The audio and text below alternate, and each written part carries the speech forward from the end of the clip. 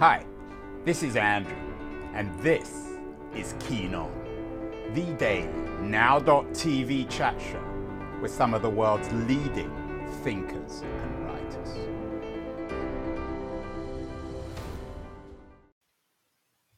Hello, everybody. It's August the 31st, the last day of August in 2021. Momentous day, as the newspapers are reporting it. United States is, according to this headline in the Post, is leaving Afghanistan after 2 weeks of chaos, 20 years of war, 20 years in reality of chaos as well. Here we have on the front page of the Washington Post a photograph of a couple of soldiers, perhaps doing the dirty work of the United States in Afghanistan.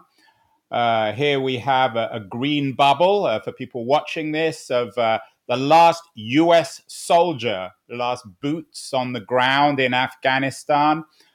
America left, of course, with its own imprint, its own violent signature after the bomb at the weekend. Biden vowing retribution after 13 US service members were killed.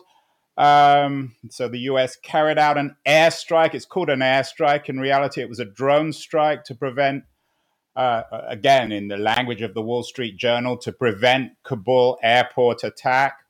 And the result of that drone strike was the death of 10 family members, including, obviously, innocent children. This is how the New York Times reported it. Zimari Ahadi was coming home Sunday evening, having dropped off colleagues from the local office of an American aid group. And of course, the narrative is very familiar. He came home, and then there was terrible violence. One wonders who is actually orchestrating or organizing or pushing the button on the drone strike. Most of us don't know the identities of American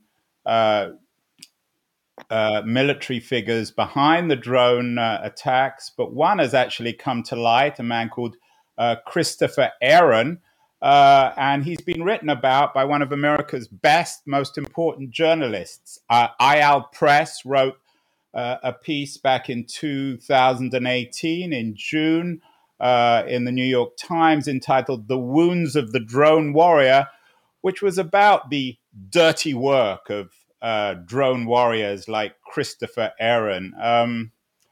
IAL Press has turned that essay and a series of other essays into a really important new book, "Dirty Work: Essential Jobs and the Hidden Toll of Inequality in America." I think it's one of the most important pieces of journalism written by an American over the last 10 or 20 years. And I'm thrilled that IAL is actually on the show talking to us from his home in New York City. IAL, I don't want to only talk about Afghanistan and drone warfare, but it's an important part of your book. Tell me a little bit about this guy, Christopher Aaron, how you came across him, and the kind of wounds that he's experienced, and probably the similar kinds that whatever drone warrior caused the death of all those kids in Afghanistan earlier this week. Thank you so much for that introduction. Thank you for having me on, and I'm delighted to having this conversation about my book. It's certainly a timely one, as you note, and I think it's very appropriate that you began this conversation by highlighting and drawing attention to the primary victims of drone strikes, and that is innocent civilians who are hit by these strikes and lose their lives and live under the terror of having that happen to them. So I think it's really important to just foreground that initially before I go into what is in my book, which is, as the title suggests, dirty work. It's about the folks who are delegated to do things like carry out targeted assassinations in the drone program. It's about all kinds of ethically troubling, morally compromising activities that are not incidental to the way the United States has organized its social order and to the American way of life in many ways. And we can get into why I say that and some of the other examples in the book. But let's just begin with drone warfare. So I don't think it's a secret to anyone that the drone program is pretty central to how America has continued to fight its forever wars, which began after 9/11. But there was real exhaustion with war and with the costs of ground invasions and occupations, of course, because of Iraq first, and now also, as we're seeing, because of Afghanistan, in which I read this morning, the United States expended $2 trillion. That's 12 zeros, $2 trillion.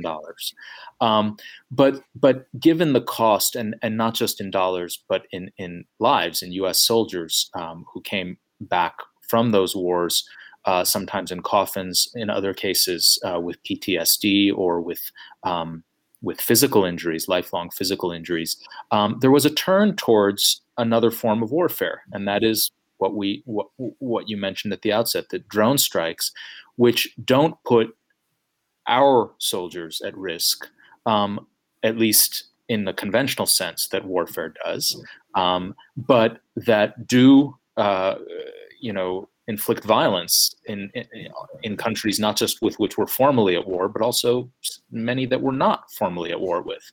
And I decided in both the piece you mentioned at the outset and in this book to look at another set of compromised actors in the drone war venture, which is the imagery analysts and the people who cycle through this program. When the drone warfare program began, I think a lot of people, including many critics, thought, well, this is just going to be like playing a video game. You press the button, you don't think about it, someone dies, someone gets hit, you go home, and the soldiers not only aren't physically at risk, they're also not morally in any way encumbered by anything.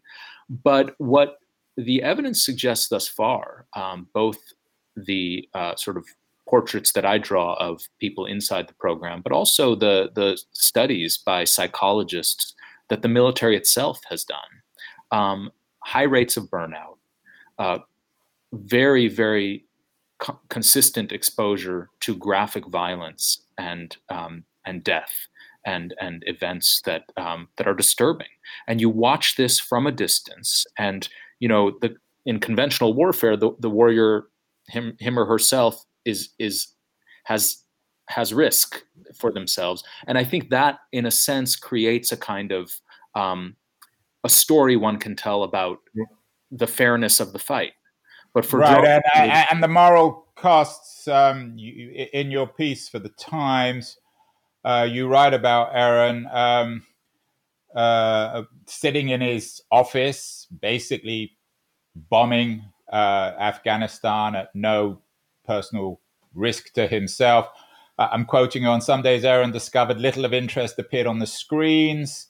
Goats grazing on the Afghan hillside, mundanity, even serenity. Other times, what unspooled was jarringly intimate: coffins being carried through the streets after drone strikes, a man squatting in a field to defecate after a meal, an imam speaking to a group of 15 young boys in the courtyard of his madrasa. If a Hellfire missile killed the target, it occurred to Aaron as he stared at the screen, everything the imam might have told his pupils about America's war with their faith would be confirmed. It's wonderful writing, and it's reflected in the book. You begin the book, Eyal, with a marvelous quote by one of America's greatest social critics, James Baldwin. He comes up consistently in this show. So many people rely on his wisdom and his experience. The words at the beginning of your book are from Baldwin: the powerless must do their own dirty work. The powerful have done it for them. Your book is about the inequalities of power and of of economic, of cultural, of political, and military power in America today, isn't it? That's the heart of the book. Yes, I would say it is, and I guess I would, to pull back, if we think about dirty work, which I define as unethical activity that society depends on and tacitly condones, but doesn't want to hear too much about. If we think of it as that, I think there are two fundamental reasons that that such activity can go on and be perpetuated without real bothering people, without being at the center of public debate, without weighing on, the conscience of the nation. One of those factors is secrecy and concealment. And so if we think about drone warfare, we have a program that's swathed in secrecy. We're not told. In the strike you mentioned at the outset, we have a lot of detail because the entire media right now is focused on Afghanistan, but most strikes don't get that attention. And so there's a level of secrecy that keeps it sort of in the shadow. But I think there's a second factor that is equally important, and that's that we delegate this work, by and large, to people with fewer choices and opportunities in the United States. And it's organized in such a way that the powerful and the privileged not only don't have to do the dirty work in the United States, they don't even have to see it, right? It's out of sight, out of mind. Where are drone bases? They're in these sort of far off, and restricted military bases that citizens don't just stumble across when they're driving cross country. You need authorization to go there, and it's out of the way. But likewise with the other forms of dirty work I look at in the book, industrial slaughterhouses. I look at the immigrants who work on the kill floors of slaughterhouses that produce the meat and poultry that is consumed in abundance in America. And lo and behold, you have, once again, secrecy. There are states where cameras are banned from the insides of slaughterhouses, but you also have geographic remoteness to kind of keep it, again, away from us. Jails and prisons. Jails and prisons are stigmatized institutions. You don't find them built in posh suburbs or in wealthy enclaves in Silicon Valley. They are, by and large, in more remote rural areas and poorer parts of the country.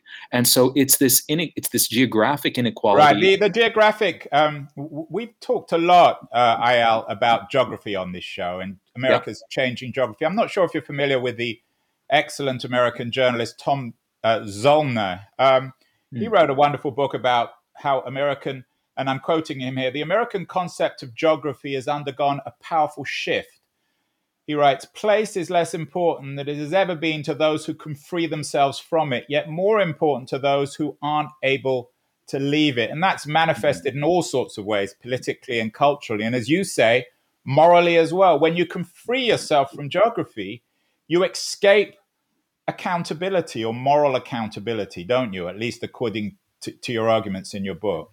Yeah, I mean, I think that's a really powerful quote, and it definitely echoes the themes of what I found in my book.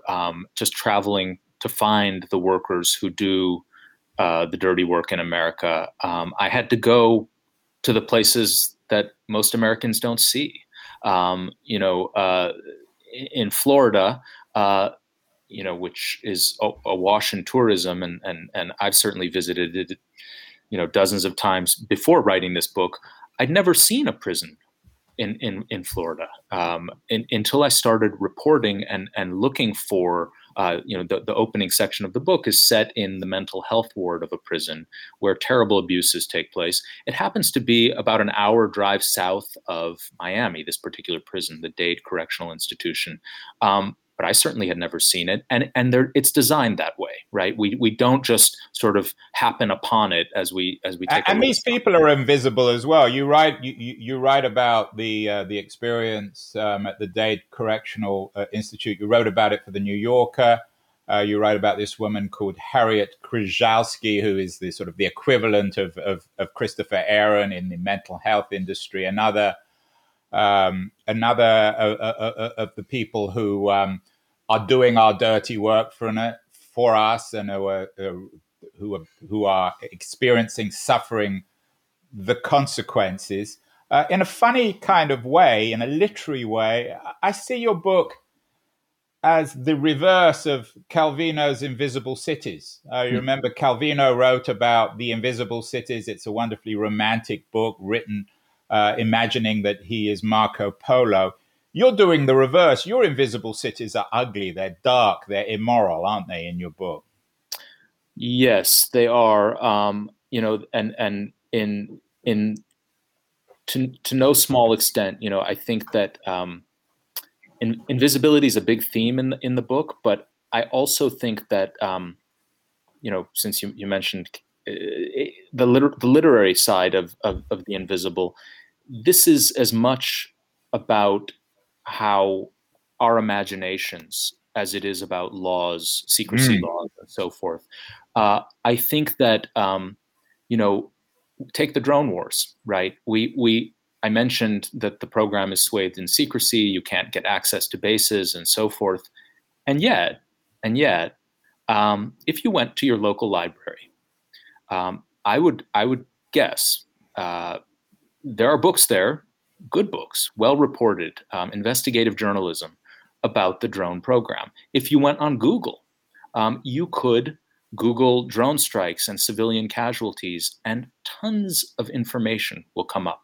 On websites that track the civilian deaths, on reports from human rights organizations. It is invisible, and yet I think that one of the themes that I wrestled with throughout the book is whether that is because the government restricts access to this information, or because citizens in a so-called free society are distracted and apathetic and ultimately don't want to hear too much. Right. We're behind our screens. It's perhaps not uncoincidental, Eyal, that you begin your book in 1948 in Germany, in the city of Frankfurt. It's not coincidental, I thought, because, of course, of the Frankfurt School and their critique of American capitalism, which in many ways fits very comfortably into your critique as well.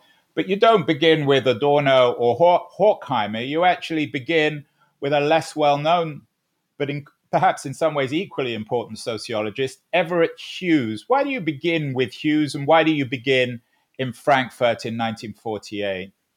Yeah, I mean, Hughes is a figure I stumbled across as I was beginning this book, and you're right, he's not well known in the way that Adorno and even C. Wright Mills, right, and those guys led the critique of American capitalism. That's in right. The post-war age. That's right. He didn't really have a grand theory. He was a kind of elusive writer. He was an essayist, but a fascinating and influential figure. He taught at the University of Chicago. His students, by the way, include Irving Goffman, arguably the most influential sociologist of the 20th century. Who wrote about the sociology of the theater.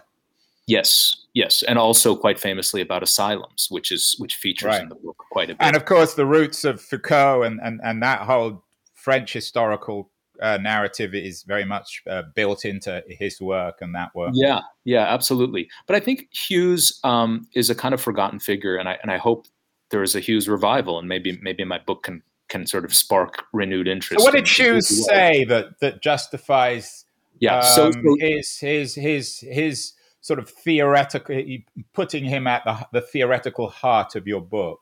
Yeah. So as I said, I stumbled across an essay he wrote. He actually wrote it. He wrote it in lecture form shortly after he visited Frankfurt in 1948, and he went there curious to know what he called the good people. I'm using air quotes because you'll know why as I go on. But these were the people he'd known in Germany who were cosmopolitan intellectuals, white-collar professionals, architects, teachers, journalists, not members of the Nazi Party, but people who had stayed in Germany during the war and who he wanted to confront in some ways, to ask them, you were here during this period of mass atrocity and genocide. What do you have to say about it? And in his diaries, by the way, what he says for the most part is people don't want to bring it up. No one's talking about it. But Hughes was a provocateur, and he does bring it up. And what he hears, and it's captured in this one conversation that he begins this essay with, this essay called Good People and Dirty Work. What he hears this architect say is, I'm ashamed for my people whenever I hear about this, which is what you'd expect a sort of cosmopolitan critic of the Nazis to say. But then the architect goes on to say, but the Jews, they were a problem. And the problem had to be settled somehow.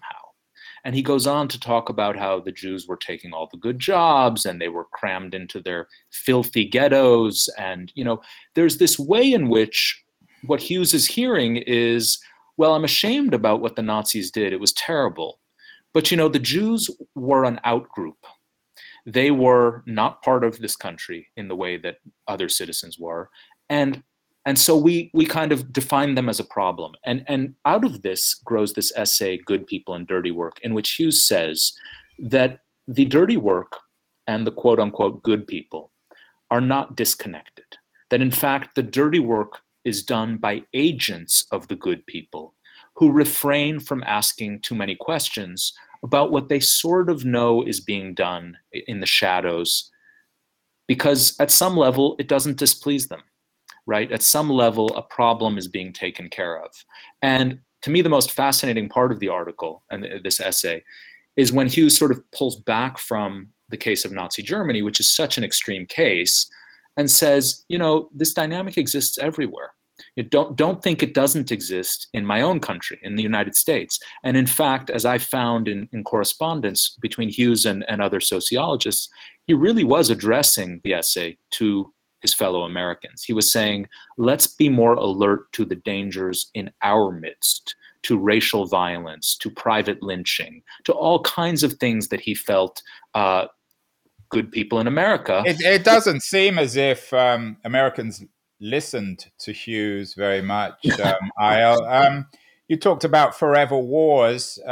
We also have in America forever prisons and forever prisoners. We even had a show with the sociologist Elliot Young on forever prisoners, the state of American jails. I'm quoting him here.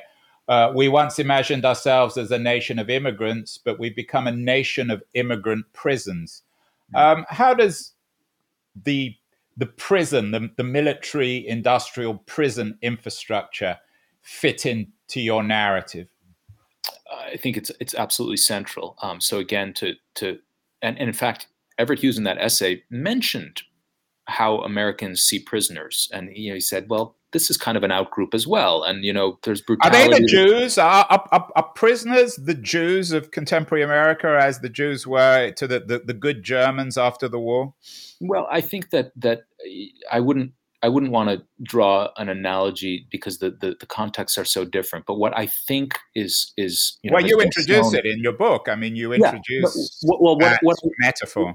What I think is striking is that we have built the world's largest prison system over the course of several decades. This was a bipartisan effort. There is no point in saying it was just, Ronald Reagan. It was also Bill Clinton. It was also lots of Democratic governors, including in Florida, who ran year after year on tough on crime measures. And to some extent, there has been a questioning of mass incarceration in this country in the last couple of years, thanks to writers like Michelle Alexander and others. But we still don't look closely and don't know much about the conditions inside jails and prisons where more than 2 million people are still confined.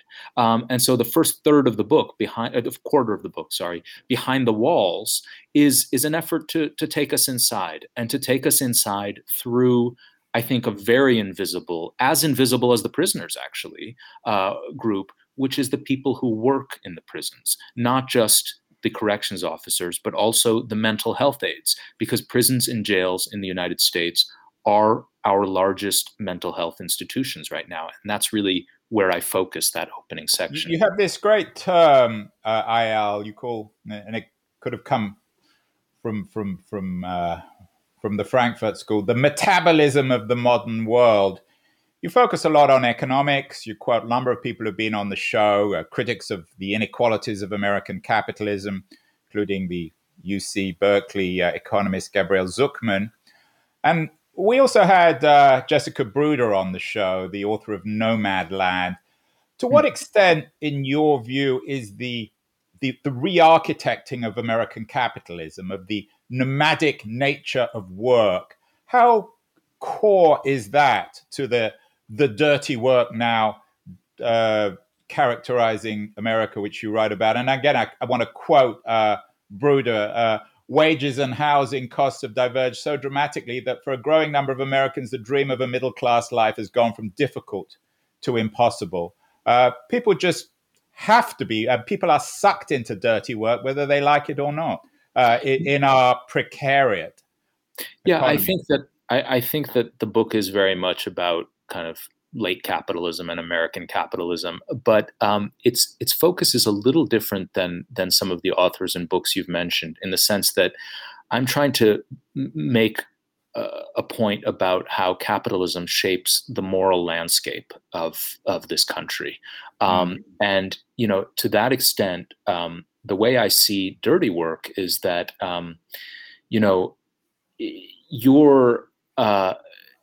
the folks who are delegated to do this work in prisons, on drone bases, in industrial slaughterhouses, they're the ones dirtying their hands. They're the ones, to the extent that they haven't numbed themselves. Right. So it's the Chris Aarons of the world. It's the the Krzyzewskis, the Harriet Krzyzewskis working in Dade Correctional Institutions. These are the people who are given the moral responsibility. And meanwhile, the rest of us, it serves our interest. I wonder whether you think this is a conspiracy. Again, sort of going back to the Frankfurt School, if Marcuse had written your book, he would have suggested there's a conspiracy. You write, it serves the interests of a disengaged public that doesn't want to think too much about the endless wars being fought in its name.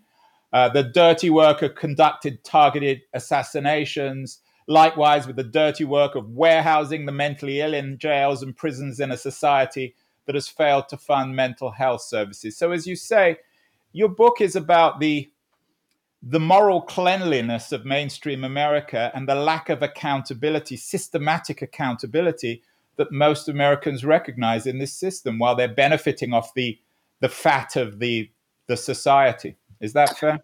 Yeah, I don't think it's a conspiracy any more than I think that, if we look during the pandemic, there's been a sort of heightened awareness in America that, the folks who are the grocery clerks, the delivery drivers, the folks who were risking their lives and their health during the pandemic were disproportionately poorer, working lower wage jobs, less privileged, while software engineers and bankers were sheltering in place at home.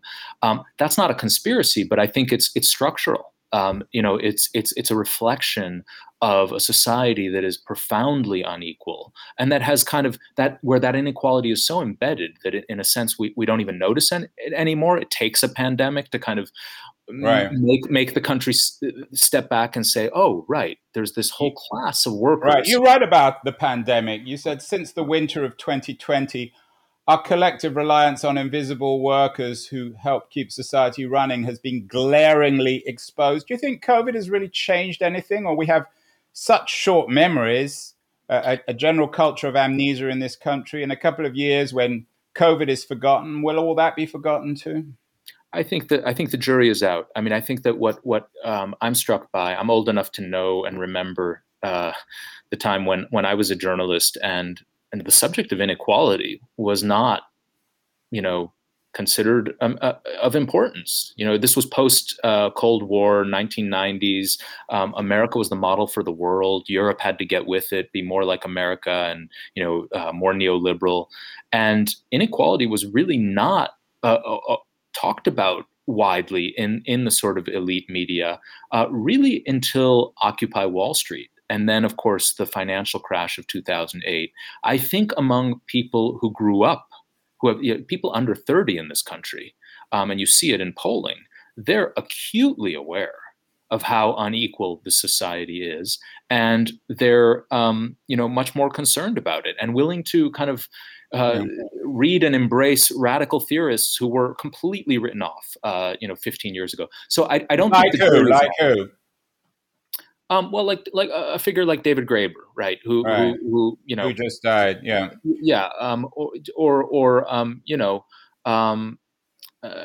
Just some of the economists, Zuckman, Emmanuel Saez, Thomas Piketty. That these were works that, if published in the 90s, okay, let's get on with celebrating American capitalism for its achievements. I think there is a change there, but I wrote Dirty Work in part because I don't think we fully reckoned at all with the ways in which capitalism and the sort of distribution of labor in the United States has these other consequences, these moral consequences as well as economic consequences. So if we go back to the people who work in America's prison system, I think that the prison system, Harriet Krzyzewski. Like Harriet. Who looks, if you sit next to this woman on a plane, she looks like a lawyer or a doctor. One wouldn't know that she works in a prison. Well, not that she should know, and not that she should have a stamp on her forehead or something. You might not know it, although I will say that when I first met Harriet, and I was interviewing her about her experience at this prison where she witnessed abuse that is really shocking. I'm not just talking about beatings and verbal accosting, but guards locking mentally ill prisoners in a scalding shower, where one prisoner named Darren Rainey ends up collapsing and dying, and his body is covered in burns after this. When I first met Harriet, and this was years afterwards, she was wearing a wig. And the reason she was wearing a wig is that the stress and the distress of working at Dade in that environment caused her hair to fall out. It sort of had these physical manifestations. She couldn't eat, she told me. She fell into a depression. And it's those psychic wounds that are very hard to measure and very hard to capture, but that I think are central to the stories I tell in the book. And absolutely, the book is brilliant. Congratulations. I think it's going to win a lot of awards. It's one of those books that should wake people up. But like so many of these books, to me at least, the depressing thing, obviously it's a deeply depressing book in itself, the whole nature of Dirty Work. But the really depressing thing is I don't think you don't really come up with a convincing fix. It's not a book about fixes. At the end, you say the most effective way to help people overcome moral injury is to communalize it. And maybe that's true in theory, but in practice, I just don't see how that happens. Are you in any way optimistic about fixing this without a full-scale revolution against the infrastructure of early 21st century American capitalism? Well, I don't. It's not my job to give people false hope. And I set out to tell a set of stories and to provide an analytical framework to anchor those stories in a theory that I present, which is that dirty work is both essential to the way we've structured this society, its hiddenness and its delegation to the least advantaged perpetuates it, and really is quite central to our way of life. Absolutely. There's so much to it. You have a whole section on screens and video games and our sort of distracted nature of our culture. We've had many shows about this. Also, there's a whole section on food and the convenience of monstrous factories for killing animals that we're not accountable for. So it's a really important book. But coming back to this fix, I mean, people watching this, they're going to say, okay, I accept this. IL has done, in a sense, the dirty work of revealing dirty work. What can we do? What could people concretely do to address this profound injustice of American life, the dirty work nature of the economy? Yeah. So what I would want to say about that is that one conclusion I drew from the book, I don't argue that dirty work is immutable, that it is this unchanging force that we have no ability to alter. I do suggest that as individuals, there's very little capacity to change these things, right? So when you think about the fossil fuel, there's a section of the book called Dirty Energy, where I look at, the fracking and the offshore oil drilling that powers the American economy, the metabolism of the modern world, but that is sort of done, offshore, again, invisibly. We don't know about. Well, there you can buy an electric car. You can conserve energy in your home, and that's important. But as an individual, you are not going to change the larger problem. The only way to change to address the bigger problem is collective, and that's true of the industrial food system. It's also true of the jails and prisons. And I do think that.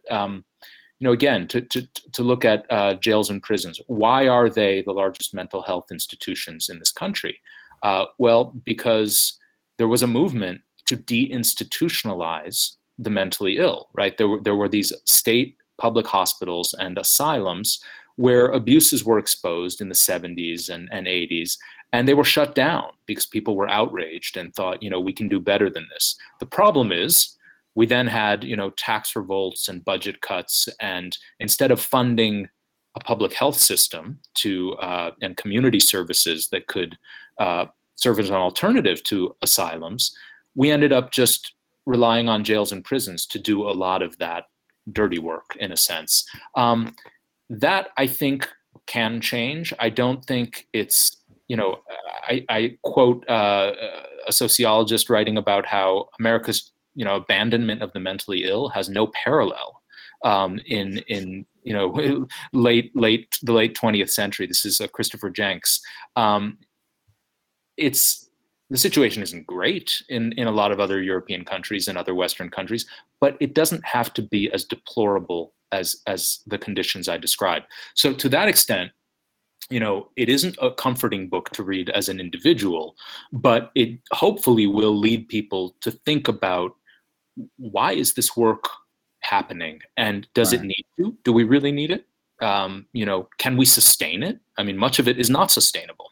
Well, we don't, at least on this show, we don't really looking for comforting books. It is an uncomfortable book, an uncomfortable subject, but an essential one. IL Press's new book, Dirty Work, Essential Jobs and the Hidden Toll of Inequality in America, is a bracing, depressing but essential read. Congratulations on the book, IL. As I said, I think it's going to win lots of awards this year. Everyone needs to read it, anyone in America at least. And I think particularly liberals, because they're often too glib on these subjects. IL, I know you're in New York at the moment in these strange times. What else should people be reading in addition to Dirty Work? Well, thank you for all of that. So I have a couple of books. If you don't mind, I'll show your listeners what I've been reading. Viewers, IL. They're not just listeners. They need to be watching this. It's on video as well as audio. And viewers, the audience that I wish I could see in person. So two books that I'm immersed in. Wonderful novel called The Art of Losing. Can you see it there? By Alice Zeniter. I hope I'm pronouncing her name correctly. It's a multi-generational account of a French-Algerian family that is both a searing sort of meditation on French colonialism in Algeria and on the experience of Algerians who then end up in France as outsiders, and with identities, and sort of wrestling with choices that were made to leave Algeria, the role that the sort of father or grandfather in the story plays. It's just a bracing and amazing piece of literature. One of the best novels I've read in years.